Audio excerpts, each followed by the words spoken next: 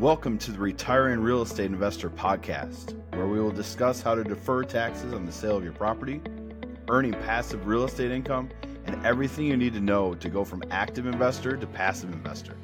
Join us as we interview passive investment sponsors, explore the journey of other retiring real estate investors, and share our due diligence process we perform to select passive investments. Investment advisory services provided by Insight Investment Advisors, LLC, a registered investment advisor. This podcast is only intended for clients and interested investors residing in the states in which we are registered to provide investment advisory services or exempt from registration. Please contact us to determine if the firm provides investment advisory services in the state where you reside. All content on this podcast is for informational purposes only and should not be considered investment advice. Material presented is believed to be reliable sources, and no representations are made by our firm as to another party's informational accuracy or completeness. Insight Investment Advisors, LLC, and its representatives do not provide tax or legal advice, and nothing herein should be construed as such. Always consult with your tax advisor or attorney regarding your specific circumstances. All right. Hello, everyone. Welcome to the Retiring Real Estate Investor Podcast.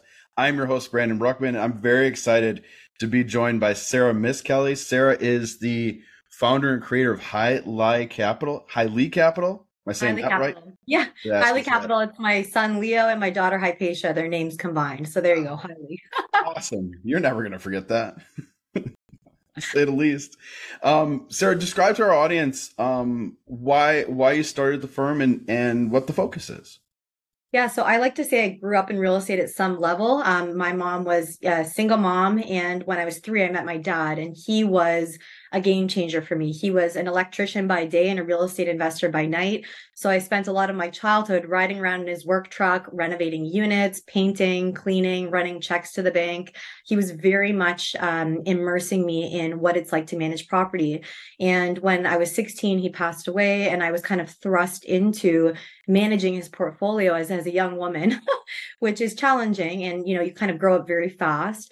Then from there, I said, look, let me just take this real estate on at a higher level, because I did see the beauty that it brought to a family and how it really changed lives. We'd spend summers in Croatia on the beach simply because we had passive income from our assets.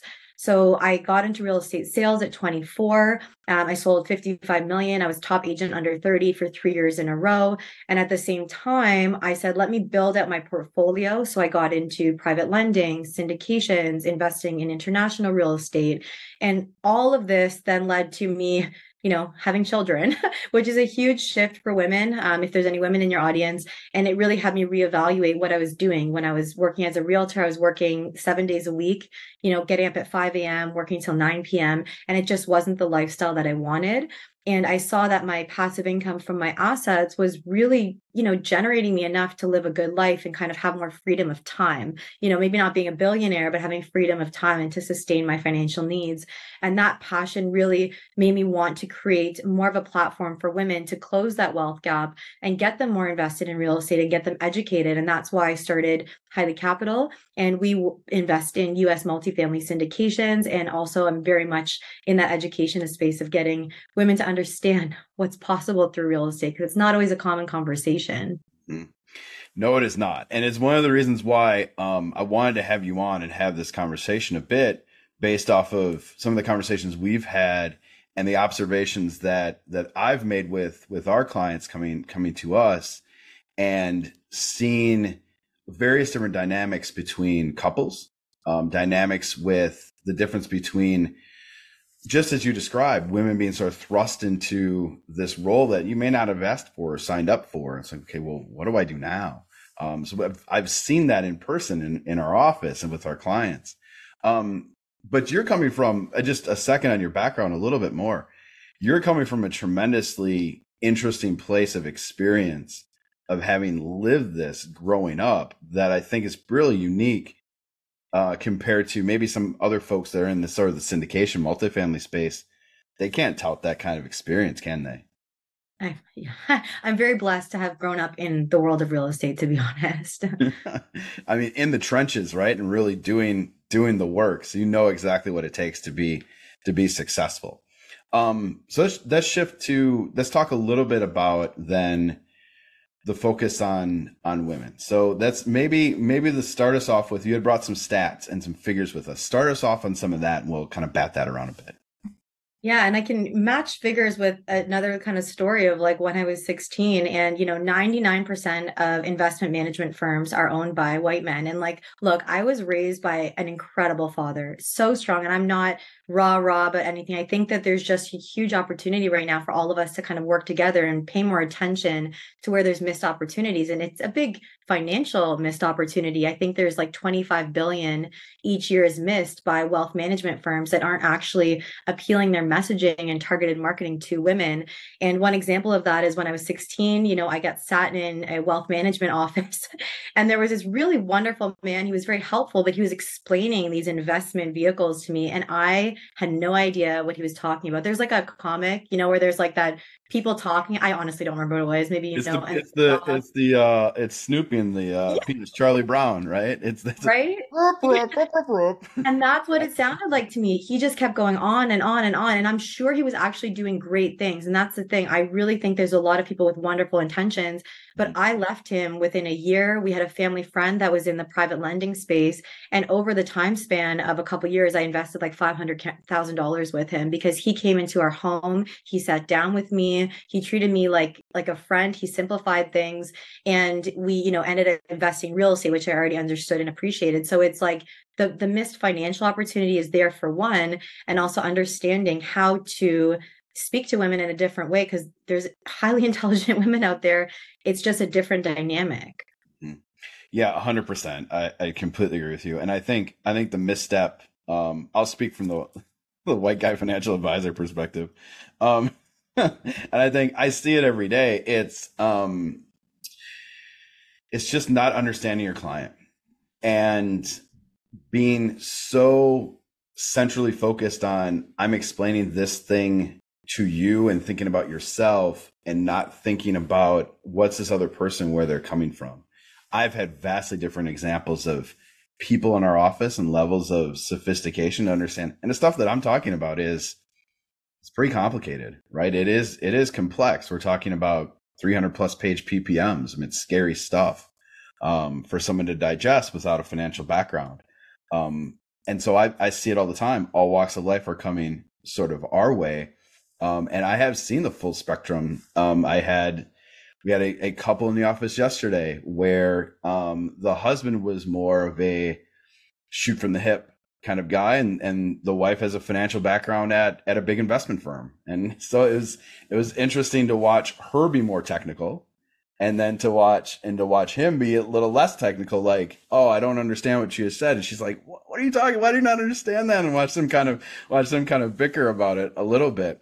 And it's just it's sort of a lack of understanding. I think where it comes from most folks is take the time to make sure that the people you're talking to understand what the heck you're talking about.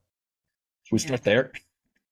For sure. I actually love that point that you're bringing up. It's not necessarily like a men, women, like whatever situation. It's like we just need to understand our clients better. It's just that this right now is a huge transfer of wealth. I think it's 30 trillion. McKinsey shared a stat. 30 trillion by 2030 is switching over to baby boomers. And a lot of that is going to be controlled by women. I was an example of that, unfortunately, at a very young age, but it's coming. And unless people are able to have these conversations in a way that actually resonates, they're leaving a lot of money on the table. And I think just empowering women to take control of their finances, because I'm sure, when you have couples come in, women do outlive men. Like that's also data. Yeah. Mm-hmm. And, 70% of women, actually 74%, discover negative financial surprises after a divorce or death of their spouse. And that's not great. I don't think anybody wants to leave that to their partner and their kids. So it's really bringing this to a more closely knit conversation earlier on, I think is going to make a massive impact. How do you think that messaging changes? You mentioned those stats are real. The transfer is coming. It always comes. And 100%, it's going to be across all different social economic backgrounds are gonna touch this wealth. How do you think that messaging differs then from, say, what you see traditionally?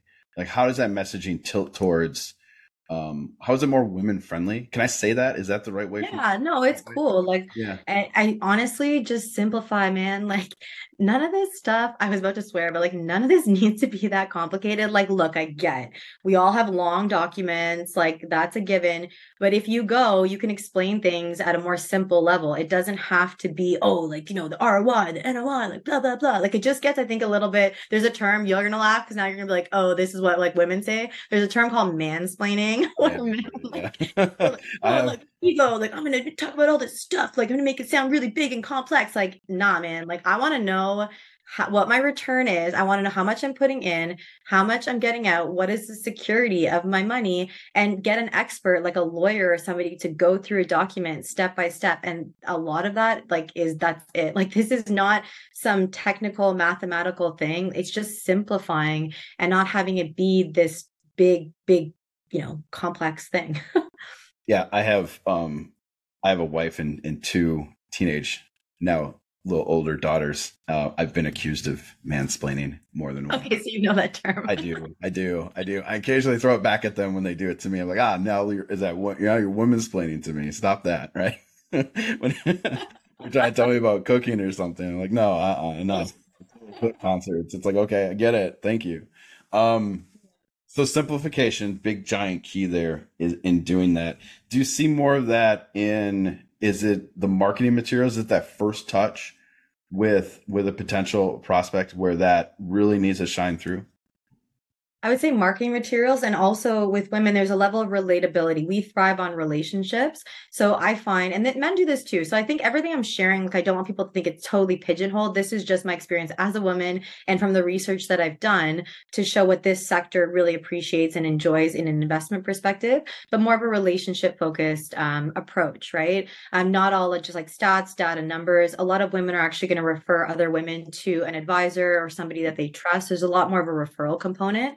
So I would say, just if somebody's coming into, I was talking to somebody, Edward Chan, I think he's fantastic. He was a financial advisor. And he said when women came into the office, instead of having all these screens behind them with all these facts and data, it was like, everything's off. They just come in and they sit down and you have a conversation and you just find out like what their needs are. Same thing with any client, Yeah. what their challenges are, their fears, their desires, pain points, and just make it more of a conversation and relate what they're saying back to you and back to whatever that product is, that financial product that you have available.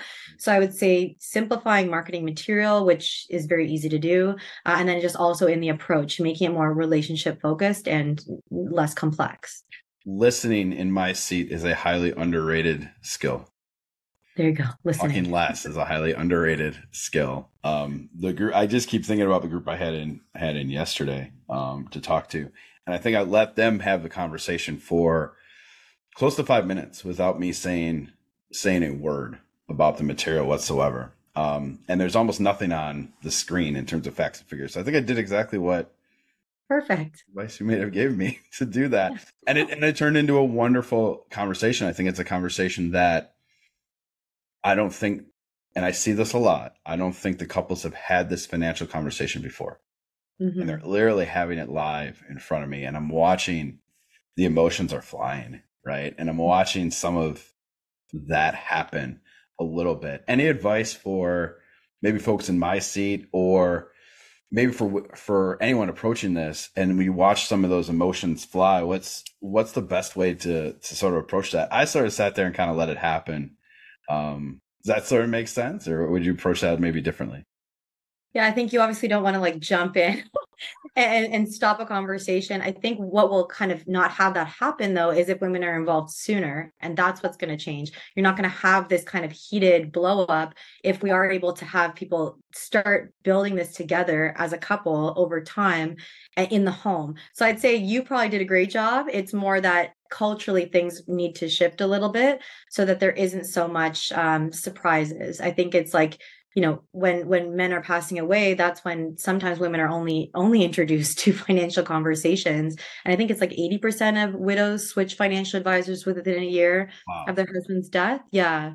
So the earlier we can have these. So I think for you as an advisor, when maybe men are coming in to have financial conversations with you, you could suggest, hey, like, is your wife involved? Maybe we could include your wife, if it's appropriate for the conversation, and maybe share some of those stats and say, look, like, we want to set your family up. That's my role.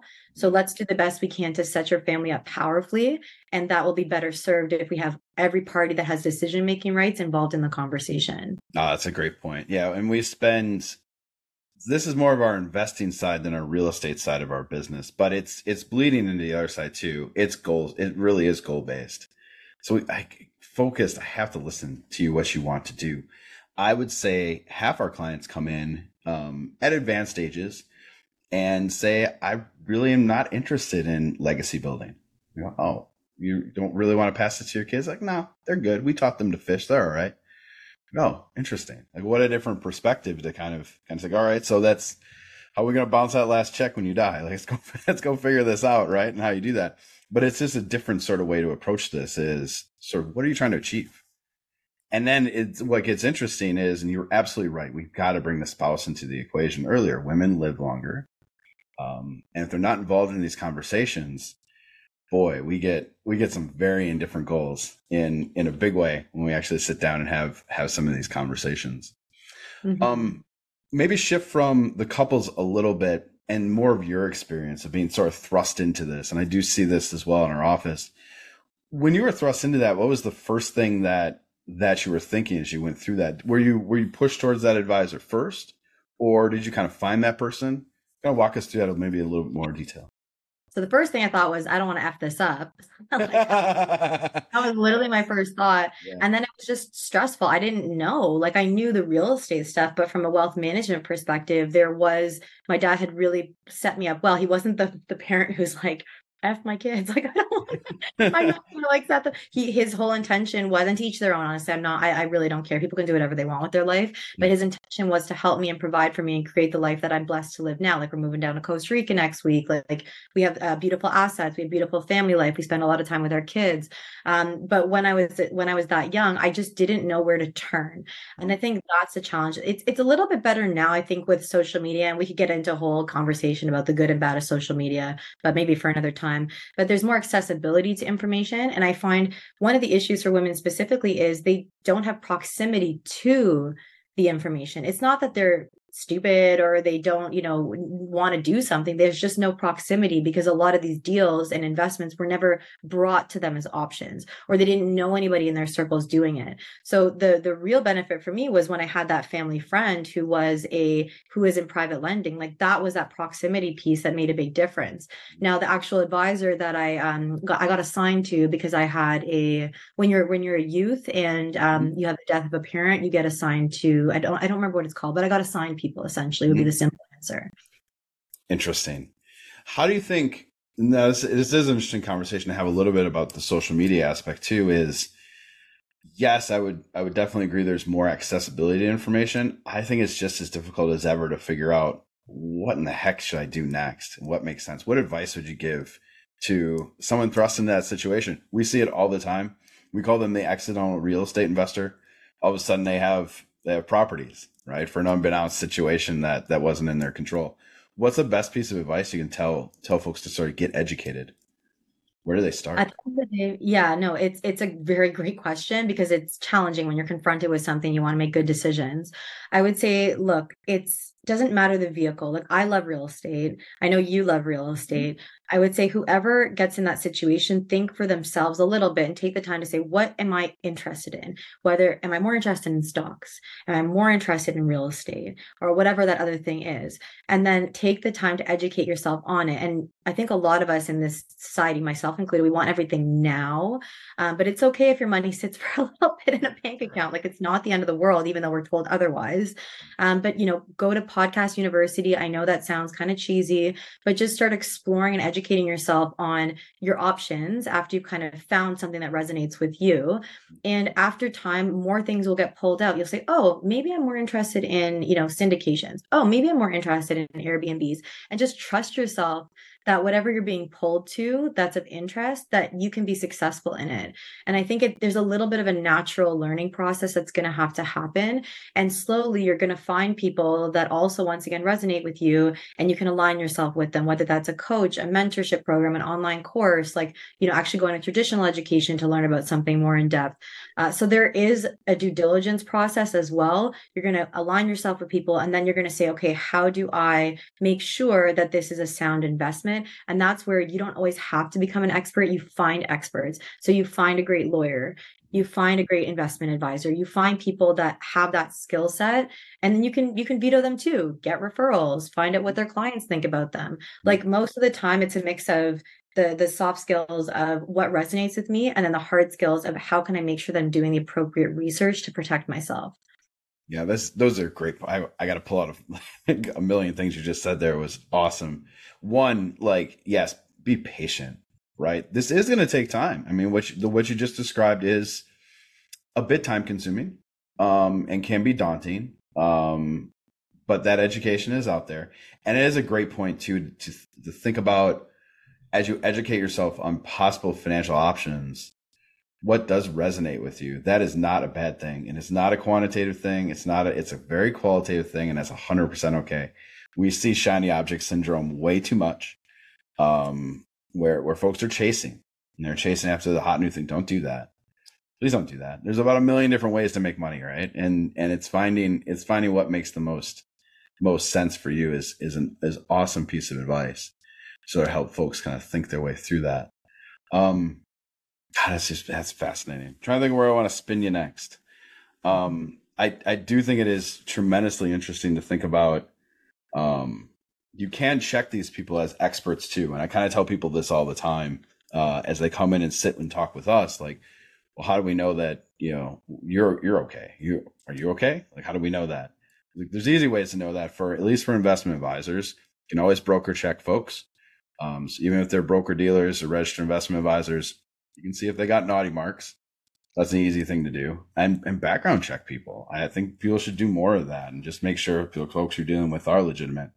And of course, make those calls on references is always a good thing. For sure. Trust but verify. That's my motto. Trust but verify. Because if you go with the wrong people, it can go bad very fast. And there's so much opportunity to do due diligence. And I think it is that time piece where people are like, I don't have the time. I don't want to do this and that. And then if you don't, well, these aren't small investments. Usually these investments, you're going to be in them for, unless it's a quick thing, it's usually 10, 15, 20 years. And I find that a lot of people, once they're happy with something and they're in something, they tend to stick with it, right? Like, if it's providing them the returns that they want. So just look at how the longevity of what you're going to do, and make sure that that time you're going to spend now, understand essentially that it's so valuable. Mm-hmm.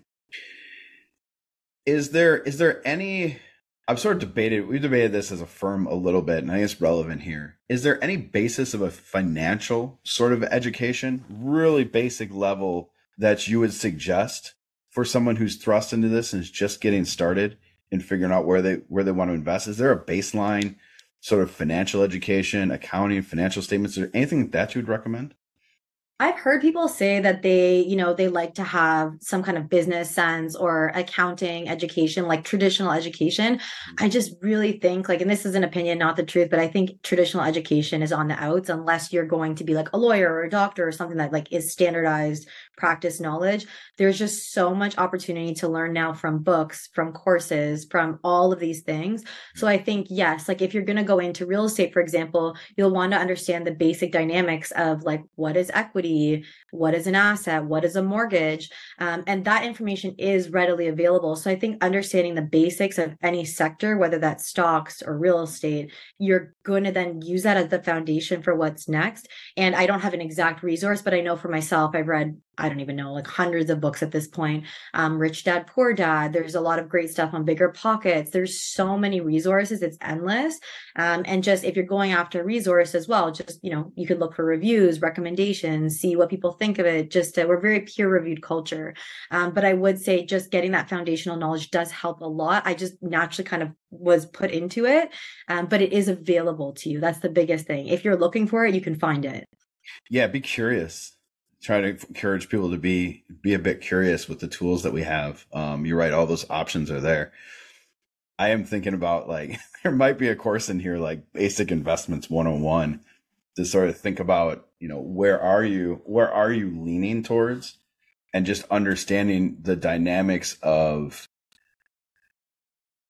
how you look at investment A versus B if they are in different. How do I look at real estate versus stocks?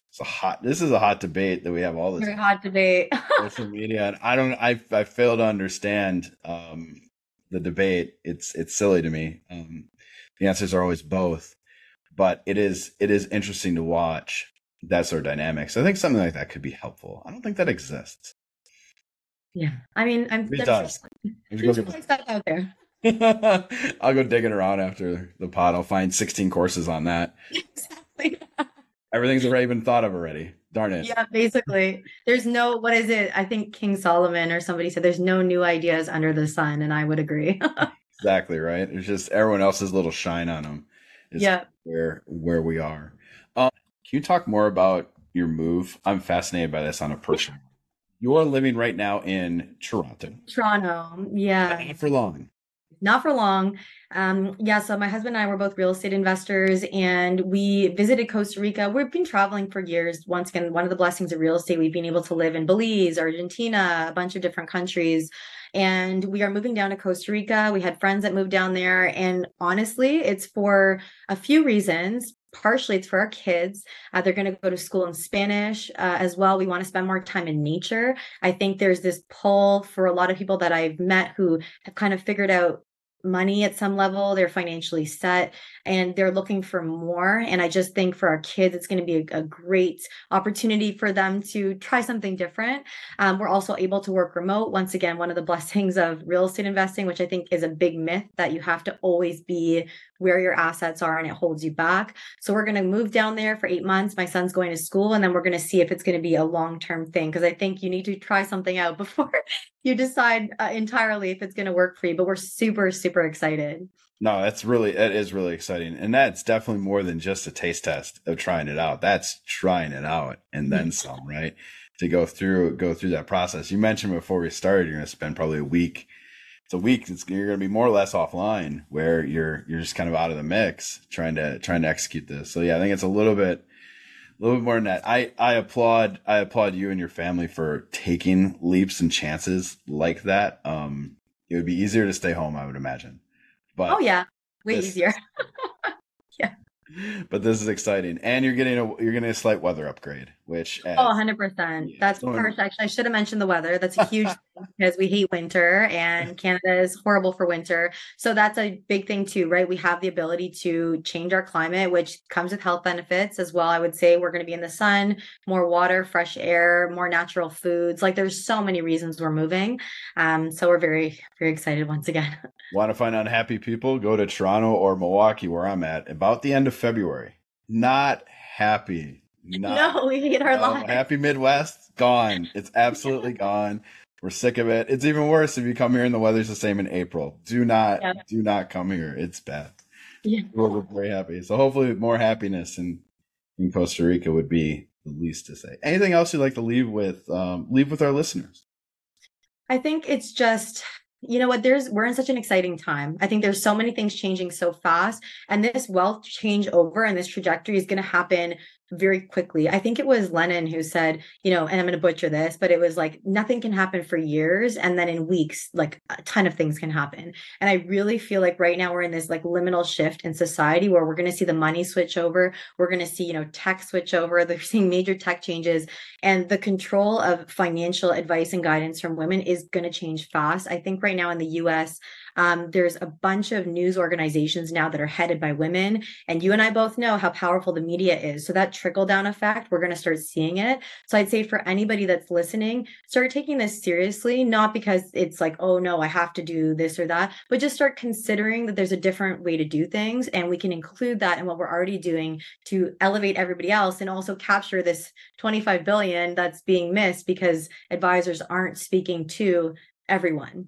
Yeah, 100%. That's awesome. No, this has been great. So thank you so much for coming on. Really appreciate it. And until next time, thank you all for listening.